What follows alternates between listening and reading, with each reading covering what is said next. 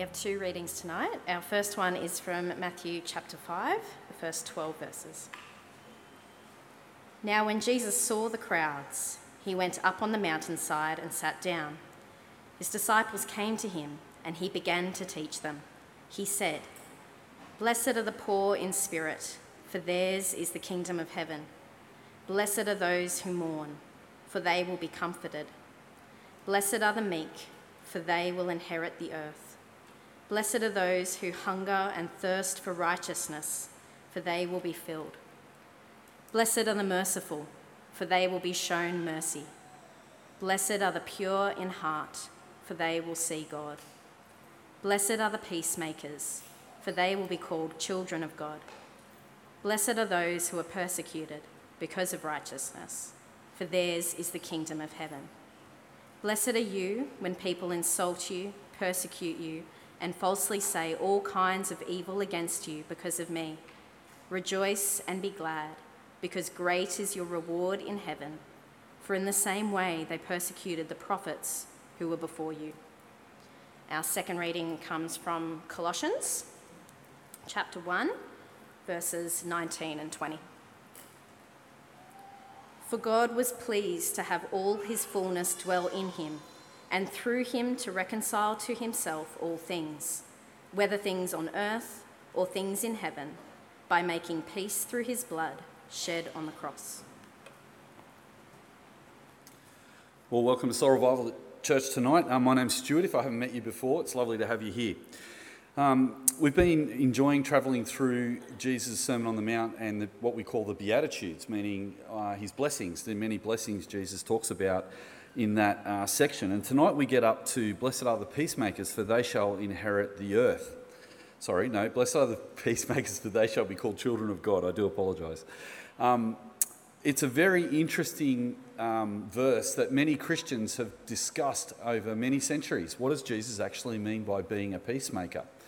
Now, some people take Jesus quite literally at this point, and this is where the concept of the pacifist comes from, someone who's a peacemaker who becomes a pacifist. Have you heard of the word pacifist before? It's not a very common word used these days. But a pacifist is a Christian position, and sometimes other people are pacifists as well for other reasons. But it's often begun with Christian positions of people who've heard Jesus say, "Blessed are the peacemakers, for they shall be the children of God," called the children of God, and they've taken that as a Christian cannot get involved in conflict or war. And that's a pacifist position, to not be involved in war. And one of the most famous examples that comes to my mind is a man named Desmond Doss. Now, Desmond was growing up at a very difficult time in world history, and he was coming of age at the time when the Second World War broke out. And so he became part of the American army, but because of his Christian belief, he didn't believe in killing. So that's pretty difficult. You've joined the American army in World War II, and you don't believe in killing. So what do? Well, Desmond actually had a really difficult time of it because basically in basic training, he was under the command of a man called Sergeant Howell. Now, Desmond took his pacifist position so seriously that he wouldn't even touch a gun, let alone fire one, let alone kill someone else. So in basic training, what do you learn to do? Shoot a gun, you have to hold a gun, and what are you encouraged to do with a gun? Kill people. So what are all the people in your barracks doing? Touching guns, learning how to use guns, getting ready to kill people. Everyone in his barracks, everyone in his platoon were all learning how to do that except Desmond. Now, he was happy to excel at the physicality of being a soldier. In other words, he was very happy to become very fit, and he did all the basic training stuff like running up hills and climbing over obstacles and all that kind of stuff. He was happy to do that. But because he wouldn't touch a gun, he became a pariah amongst his fellow soldiers for refusing to handle a rifle. He also, because he was a Seventh-day Adventist, refused to train on Saturday, because Seventh-day Adventists had their Sabbath on Saturday, not Sunday. So he wouldn't train on Saturday, and he wouldn't touch a gun. And so Howell and his Captain Glover attempt to discharge Doss for psychiatric reasons. So they try and paint this guy to be a loony, crazy. They call him a loony. That's the terrible word they used in that time for someone who was considered to have a psychiatric problem. But Doss would not actually admit that, say that it was okay for him to be discharged. He didn't want to be discharged. He just didn't want to kill anybody. So because they couldn't get rid of him, they tormented him by putting him through grueling labour and tried to drive him out, or even through bullying. So at nights in his camp, the other soldiers who were also kind of being held back by Doss, because they were being punished by their commanding officers because this guy Doss wouldn't touch a gun, they would sneak up to him at night when he was asleep and beat him. And they would say, "You need to leave this outfit." But he wouldn't give up. He just stayed there. And he kept trying to love everybody, even though they were doing all these things to him. They even tried to court-martial him. And when they tried to court-martial him, he pleaded not guilty. And they were just at a wit's end to know what to do with this guy. Well, what ended up happening was he ended up becoming a medic, because he wouldn't touch a gun. They couldn't get rid of him. They couldn't even beat him out of the army. They couldn't, through psychological distress, get rid of him. Everyone bullied him and picked on him, and he spent the whole of basic training not belonging, basically. And it was quite a big deal, because the soldiers he was with were calling him a traitor. They were calling him un-American. They were calling him a coward, all these horrible words. And he just lived under this distress through the whole of basic training, but he wouldn't drop out. And what he wanted to do was become a medic. So he became a medic. And a medic, if you don't know what that is basically a soldier that's attached to a platoon that's there to help people when they get hurt. Now, he gets sent to Okinawa, which is one of the really difficult battlefields over in the Second World War. And when he was there, he was amazing, because he had no regard for his own personal safety, and he put first all these people who'd been so mean and horrible to him. So there was this terrible engagement called Hacksaw Ridge. They've made a movie about it, and I'm going to show you a little clip from the movie in a minute. But at Hacksaw Ridge, the soldiers that had to climb up this big cliff on a rope and then go over and attack the enemy position. And heaps of soldiers got wounded and killed as they attacked the enemy position, and also the enemy soldiers also got killed and wounded. So this man, Desmond Doss, didn't just wait down the bottom of the cliff to find out who came back. He climbed up with the soldiers and ran around on the battlefield without a gun, people shooting at him as well, trying to save these people who'd been bullying him and treating him so terribly through basic training. He saved up to 13 people on the first day, including some of the enemy. He'd get an enemy soldier and he'd drag the enemy soldier to the edge of the cliff and then lower them down on a rope. And then he'd go and get another person, he'd get one of his own platoon, save them, and then lower them down this big cliff on a rope. His hands were so bloodied by that he could hardly bear the pain of it, but he kept saving one person after another. And his prayer while he was doing that was, "Lord, just one more, just one more."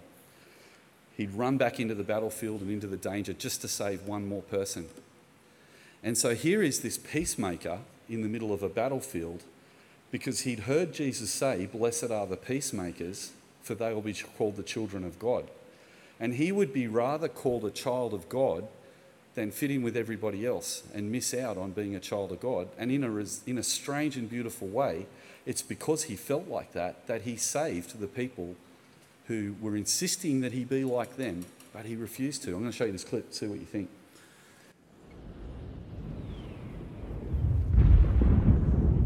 What the hell is your delay, Captain? You're supposed to begin that assault 10 minutes ago. We're waiting, sir. Waiting for what? Private Doss to finish praying for us, sir. Private Doss is praying for you. Who the hell is Private Doss?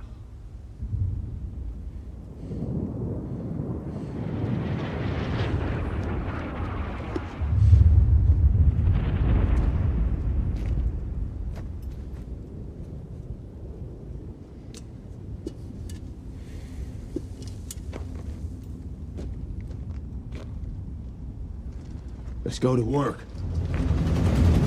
That scene is the most powerful moment in the movie, because all of those men who are waiting for this man to stop praying before they go into battle are the men who used to pick on him at basic training.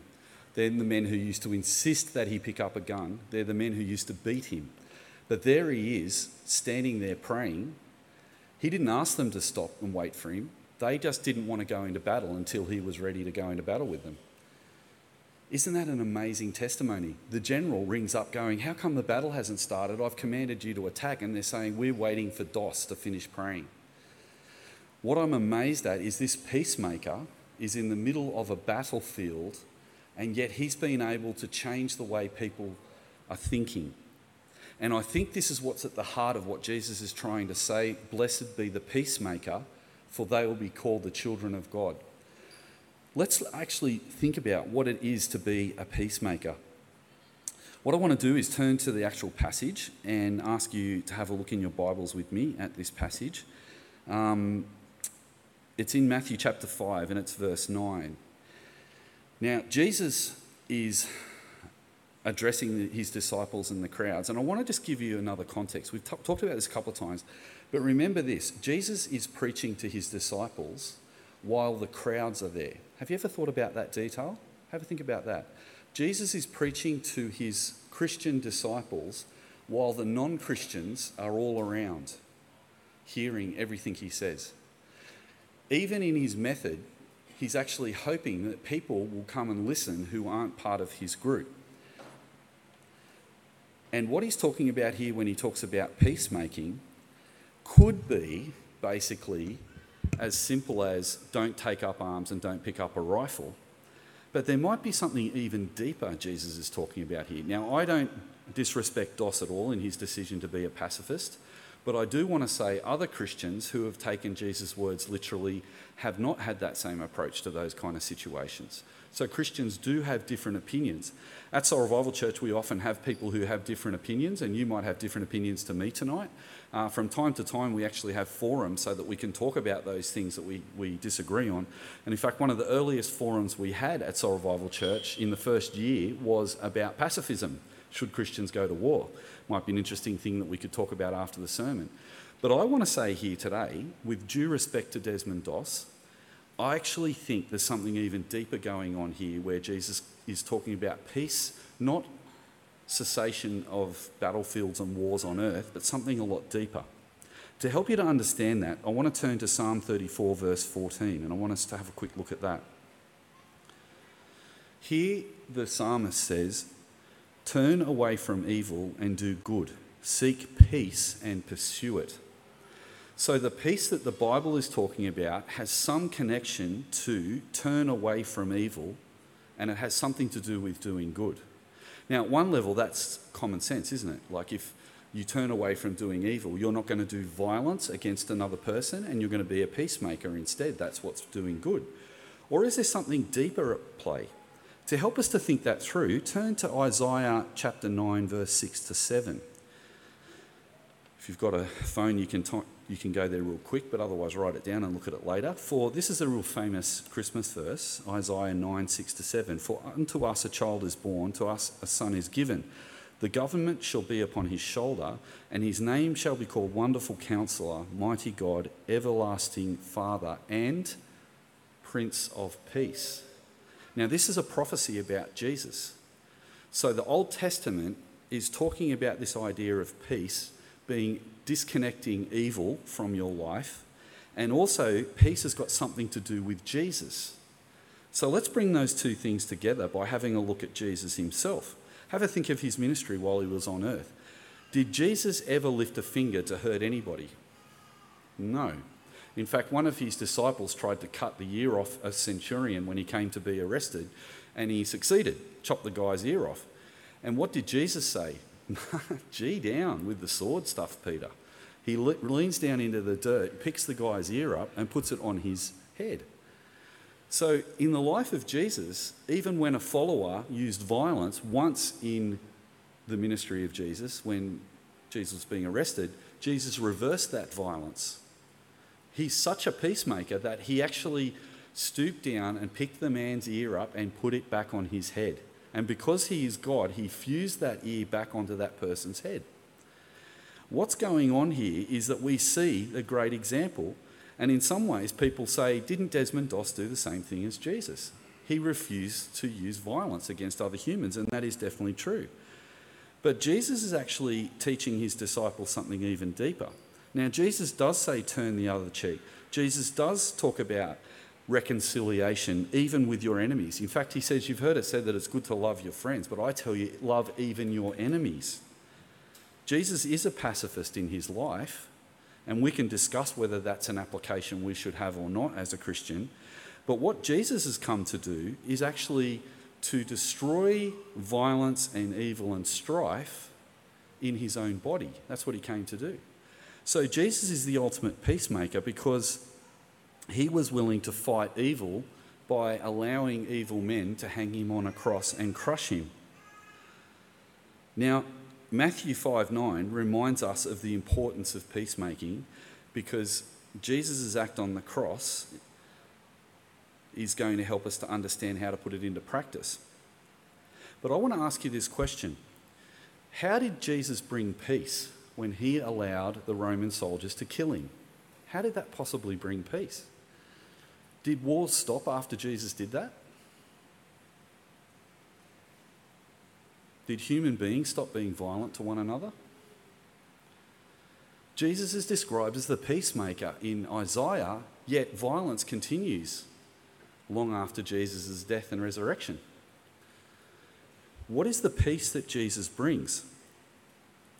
Well, I want us to flick over to Colossians chapter 1, verses 19 to 20, because I think the Apostle Paul has an insight here. It says here that Jesus came into the world to make peace. Now, pause there for a second. We've just said that he didn't bring peace. Now, it's been 2,000 years since Jesus died on the cross. How many wars has there been in 2,000 years? Isn't there a war going on right now while I'm speaking? Aren't men in uniforms shooting each other across trenches in Europe again? Aren't there wars across Africa and people being violent to each other all over the world? Where's the peace? How is Jesus bringing peace? Well, Paul says he came into the world to make peace. So maybe he didn't get it right. Maybe he wasn't powerful enough to fully bring peace, just a little bit of peace. I've got to admit, when I was a young person, that's what I used to think. When I heard people calling Jesus the peacemaker, I used to think he gave it a good crack. That's a terrible thing for someone to think, isn't it? But as a young person, that's what I thought it meant. But have a look at Paul's words here. He did it by shedding his blood on the cross. He brought peace by shedding his blood on the cross. And then he goes on, the Holy Spirit is the... I jumped ahead. And he did it by shedding his blood on the cross. So he brought peace at that moment. He shed blood on the cross. But I've already said violence is still continuing in the world. So how did he bring peace? How does one man's death lead to peace? One man can make a big difference, don't get me wrong. Look at Desmond, that whole army waiting before he finishes praying, before they'll attack, because they were too afraid to go into battle without their medic going with them, who was incredibly brave. But the thing that's really important to get from Jesus' words in Matthew, and also here in Colossians, Paul's thoughts, is Jesus brings peace, first of all, with us and God. See, the thing that lies behind Jesus' words is Jesus knows that the big war that we are in as human beings is not just the one that we're in with each other, but the one that each of us is in with God. Because since Adam and Eve, human beings have been at war with God. That's quite confronting to think about, but that's what the scriptures teach. Right from the very beginning, Adam refused to do what God said, and so was cast out of the garden, and then all his descendants, all of us, have rejected God's will for our lives. And we've rather lived in the world than lived for God. We'd rather be worldly and sinful than live for God. But the thing about Jesus' death is that when you go to war with God, who wins? Is it an even match? Imagine if I had 6 nuclear weapons at my disposal, 3 nuclear submarines, 100,000 soldiers, 600 planes, 50 tanks, 3 aircraft carriers, and I stood at the head of that mighty army and I looked up at God and I shook my fist at him, do you think I'd beat him? No way. Are you kidding? When you think about it, there is no way a human being can fight a war with God and win. We all lose, yet we all do. Now, you might be sitting there tonight going, Stuart, that's a big call. I don't feel like I'm at war with God. I don't remember sending the delegation from my embassy to the heavenly embassy, declaring war on heaven. I didn't do that. I just live in my life, doing what I think is right, getting about my day, doing what's good for me, being happy. Don't actually talk to God. I don't care what he thinks. And as you start thinking about it, then you start thinking, actually, I'm actually prepared to live in ways he doesn't want me to live. In order to fit into the world that I live in, I'd rather be like my non-Christian friends and live like them than live like God. That's called rebellion. By not actually living God's way, we are rebelling against God's way. I'll give you an example, a really simple example. When I was really, really young, I was in year 11, my friends came to me in a delegation in the playground at Kirrawee High School, 3 mates. And they came up to me and they said, we're going to go to Captain's on the weekend. That was a club. I don't know if it's still there, I'm not sure. And we want you to come with us. And if you don't come, you're not part of our friendship group anymore. Now, that was pretty hardcore because for years they've been giving me the impression that unless I did what they wanted to do, I couldn't fit in. But all of a sudden, I'm faced with a similar problem as Desmond Doss. Do I fit in with my friends and go to the club and have a few drinks? It's not the end of the world. They had a fake ID for me. It was before computers. We had little blue licenses. And you could take someone's blue licence and scratch their name off it and write your own name on it. And to be honest, the club knew you were underage, but they didn't care, so they just wanted to sell you alcohol. My mates had this blue piece of paper and they said, are you going to come with us? That blue piece of paper might as well have been a rifle to me. Because in one way, it wouldn't have been the end of the world if I went and had a couple of drinks at a pub underage. But I thought to myself, I'll be breaking the law. And I know from the Old Testament that God says, don't get drunk. And what my mates were saying is not come and have a drink with us, but come and get drunk with us. The Bible also says in the Old Testament, don't drink like a drunkard. In other words, don't go and be the big man and carry on and talk crass and stuff. But I knew my mates would go to the pub and drink like that. The third thing the Old Testament teaches us is don't drink with drunkards. I don't know if you've ever read those passages, and I deliberately haven't given you any verses because sometimes I like to give you some fun stuff to go and look up for yourself to see if I'm right. See if you can prove me wrong. That's kind of fun to do that to the preacher sometimes. If I went to the pub with them, I'd be breaking the law and I'd be also breaking God's law. But do you know the other thing? They were saying to me, we will only be your friend if you be like us. And from a very early age, my parents had taught me that that's called worldliness. And they taught me that you don't want to be a worldly Christian. Do you know what that means? Don't be a Christian that fits in with everybody else. Don't be an invisible Christian. And don't be a Christian who just acts like everybody else to earn their favour. Because at the end of the day, you won't earn their favour. And you're in danger of being at war with God as well. Well, my friend said to me in the playground, what are you going to do? And I said, I'm not coming to the pub with you. And dead set in year 11, I lost my 3 friends. And I spent the next 2 years with no mates at school. And I was devoed. I wasn't going around going, look at me. I didn't stand up in E Block and pray and the whole of E Block wait for me to finish praying before we went into science. They just jeered at me and laughed at me. But I thought to myself, I can either blend in with everybody else and be at war with God because they're going to ask me to do things that God doesn't want me to do, or I can live at peace with God. Now, how did Jesus bring us peace with God the moment he died on the cross? He took the punishment for everything we deserved. So all the bad stuff I've done that has put me at enmity with God and made me an enemy of God, Jesus took the punishment for all of that in his self, in his body, on the cross, so that if I put my faith in Jesus, I will be forgiven and I will be friends with God instead of be enemies with God. The peace that Jesus is talking about in Matthew chapter 5 verse 9 is, blessed are the peacemakers. You can only be a peacemaker if you're already at peace with God. And it changes the way you read that passage, because a peacemaker is someone who's at peace with God and then is willing to actually stand apart from everybody else in the world in order to reflect the peace of God to other people. So by being a conscientious objector, by being a pacifist, you are a peacemaker and you don't even have to say anything. By simply saying, no, I'm not going to go to the pub, I don't need to fit in with you, I'm a peacemaker.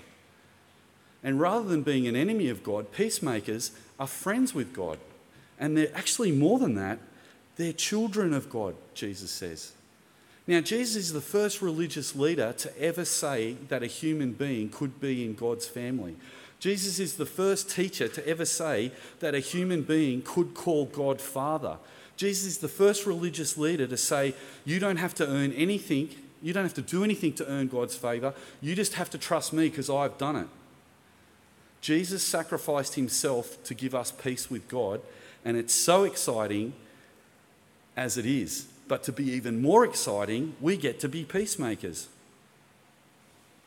That means we get to share the peace of Jesus with other people. But the first step in sharing the peace of God with other people, if you want to be a peacemaker and help others to be at peace with God too, because that's what a peacemaker is, a peacemaker has to be a conscientious objector first. Now, has everyone caught what that conscientious objector is from that Desmond Doss thing? He consciously objected to picking up a gun. That silly little example cost me so much when I was a kid. I would have loved to have gone and have a beer and just have my friends and be a Christian too. But my conscience meant that I had to object to that. And sometimes we think that's a bad thing, but I want to tell you tonight it's a good thing. When you as a Christian say no to the world, it's absolutely awesome, because you're doing it because you care about your relationship with Jesus more than you care about your relationship with anybody else. And you're not going to let anybody else tell you how to live, because you want God to tell you how to live. In Matthew 3:16, Jesus says the Holy Spirit is the Spirit of peace. And when Jesus died on the cross for you and you put your faith in him, the Holy Spirit lives in your heart. The Spirit of peace is there as a deposit guaranteeing your inheritance as a child of God in eternity, so you know you're going to go to heaven. And you can say no to the world because you know you're going to heaven. It has been a very constant awareness of Christians right through the centuries that in order to be a Christian, we have to be countercultural. We have to be different. And I just want to say, particularly to you young crew tonight, there are going to be times where it's really hard to be a Christian. And people are going to laugh at you and people are going to try and get you to do the things that they do. I have no idea what people try and get you to do these days. I'm sure it's not giving you an underage ID on a piece of paper to go to captains. That's for sure. It's probably more sophisticated than that. Probably has something to do with technology or something, probably. But what I'm saying is, if you find yourself saying no to something because it goes against your conscience, you're a peacemaker. And even though you might never have that experience Desmond Doss had, you might have a similar experience. Because your friends might see you not needing to fit in and go, gosh, I wish I was like you. Micaiah goes into a group of blokes at school and they're telling a dirty joke. It's a bit risque. And Micaiah turns around. He hasn't done this, I'm just saying, imagine. He turns around and he walks away. And they laugh at him. What? Oh, you're Christian, you can't sit and listen to a joke, eh? How weak are you? He's like, oh yeah, no worries, you do your jokes, whatever. And then the next day, they're teasing someone else. And Micaiah doesn't get involved. Now, they may or may not turn on Micaiah, but they're going to notice that he's different. And they're going to notice something else too, that he's a safe person. I think part of our witness as Christians is to not do what everybody else is doing. in order to share the gospel. Now, we need to give an account of our faith and tell people about Jesus for them to become Christians, but the first step is to decide, am I going to live my life as a Christian, or am I going to have a foot in both camps? Am I going to have a foot in the church and a foot in the world, or am I just going to live as a Christian? Years ago, my family went on a holiday to Gosford, and we hired a boat. And my dad and my brothers were putting the stuff in the boat, and this is the first time as a family we've ever gotten a boat. And this is my memory, so I have to ask my mum later because it might be constructed memory, but I think this is what happened. My mum was worried that the boys were in the boat and Dad was on the wharf, and she was worried that we were going to float away and die. So she held onto the wharf and had her feet in the boat at the same time so that Dad could get in the boat and so she could get in the boat so we didn't float away and die. But the problem was the boat wasn't tied up properly and it was slowly moving away from the dock. Is this a correct memory, Bev? She's nodding. So the boat's going away from the dock. She's trying to hold onto the boat and the wharf. And we're all watching on. And even as a kid, I could see what was going to happen. If she didn't either jump onto the wharf or let go of the boat, she was going to go in the drink. And the boat got further away from the wharf, and she's not very tall, so it didn't have to go very far, but she actually went boom, splat into the water. And we all laughed hilariously. But you know, that's exactly what happens to us spiritually. If you want your friends to love you and to live for God too, you'll come to points in your life where you have to make a decision. Am I going to be countercultural and be a conscientious objector? Or what am I going to do? Let go of the wharf or the boat? Or I'm going to go in the drink? You can't have a foot both ways. And unfortunately, mostly people who try and live in the church and in the world at the same time often choose the world over the church. It's a very dangerous place to be, to try and get your friends at school to love you as much as you want Jesus to love you. But what did Jesus say? He said, anyone who gives up on this earth anything will get everything back in heaven and even more on earth. So here's the thing. In year 11, I lost 3 friends. By the age of 25, which I think is about 7 years later, I had 500 friends. Because I thought to myself, I might as well be a minister. I might as well just be a Christian minister, and decided to be a youth minister. And so many people came along to our youth group that I had more friends than I can even put in a phone book. And Jesus gave me that. And I want to ask you tonight, do you know Jesus said, I'm going to give you life and life to the full? Do you think Jesus is going to let you miss out on anything? Of course he's not. But you're going to come to a moment in your life where you're going to have to make a decision one way or the other. Jesus also told a parable about that where he said it's like the pathway to heaven is narrow and few people find it, and the pathway to hell is wide and many people travel it. There's a very much loved Christian story called Pilgrim's Progress. It's a very old story, and I want to say, young people, it's not just your generation that has to make a choice between Jesus and your friends sometimes. There's a guy called Christian who comes up to a thing called the Wicket Gate, and he explains that he's not sure if he can actually get to heaven on the road. It's a parable. And he meets a person there called Mr. Wildly World's Wisdom, who tries to say, don't worry about being too serious about this Christianity stuff, because you can have both. And he offers him this big wide path to walk down, which he says is easier. But then there's this other guy he meets called Goodwill, and he says, you know what, the narrow way was established by Jesus, and it's a straight path straight into heaven. Which one are you going to choose today? And Christian decides not to listen to worldly wise who says you can be a Christian and have everything in the world. And he goes, you know what? I don't care. I don't care if I lose everything in this world. I'm not picking up that rifle. I'm not even going to touch it, let alone fire it and then use it to hurt someone else. I'm just going to be different. And the result is Jesus uses that kind of stuff. To finish tonight, my favourite artist in the whole world is a guy called Larry Norman. And he sings a song about this that I want to gift to you, even if you think it sounds like a daggy song. And I know I've gone a little bit over time tonight, and I apologise to the kids and the cooking team. But I just want to play this song by Larry Norman. And I want you to ask yourself while you listen to this song, if I was Christian, would I choose the world and Christianity? It's a lie. Or am I willing just to follow Jesus and give up anything for him? Because if you can make a conscious decision to follow Jesus no matter what tonight, This week, when people ask you to compromise, you'll be prepared. And that's what I'm trying to get you ready for this week. Be prepared. And if adults, you think we've got it all sorted, and if young people, you think adults have got it sorted, I tell you, it gets more complicated the older that you get. We get tempted to compromise every single day. But as you listen to this song, I want to invite all of you to think, are you willing, if two roads diverge in the middle of your life, and you have to pick the good, godly way over the worldly way, which decision are you going to make? Have a listen to this song. Thanks, Ethan. Now that was super daggy. The graphics were daggy. The song is 50 years old. But do you get what I'm saying? It's beautiful, isn't it? To be a children of the Lamb. I want to encourage you with that, because I think you'll remember that this week, that song and those images, especially buff Jesus holding a baby with tattoos. Super daggy.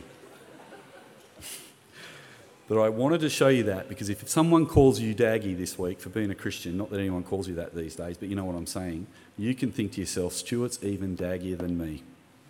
He showed a daggy video in front of 100 people and he wasn't ashamed. And that's just a little memory I want to share with you so that you might be encouraged this week. That if you have to make a decision between your friends, the world, and Jesus, pick Jesus. One way.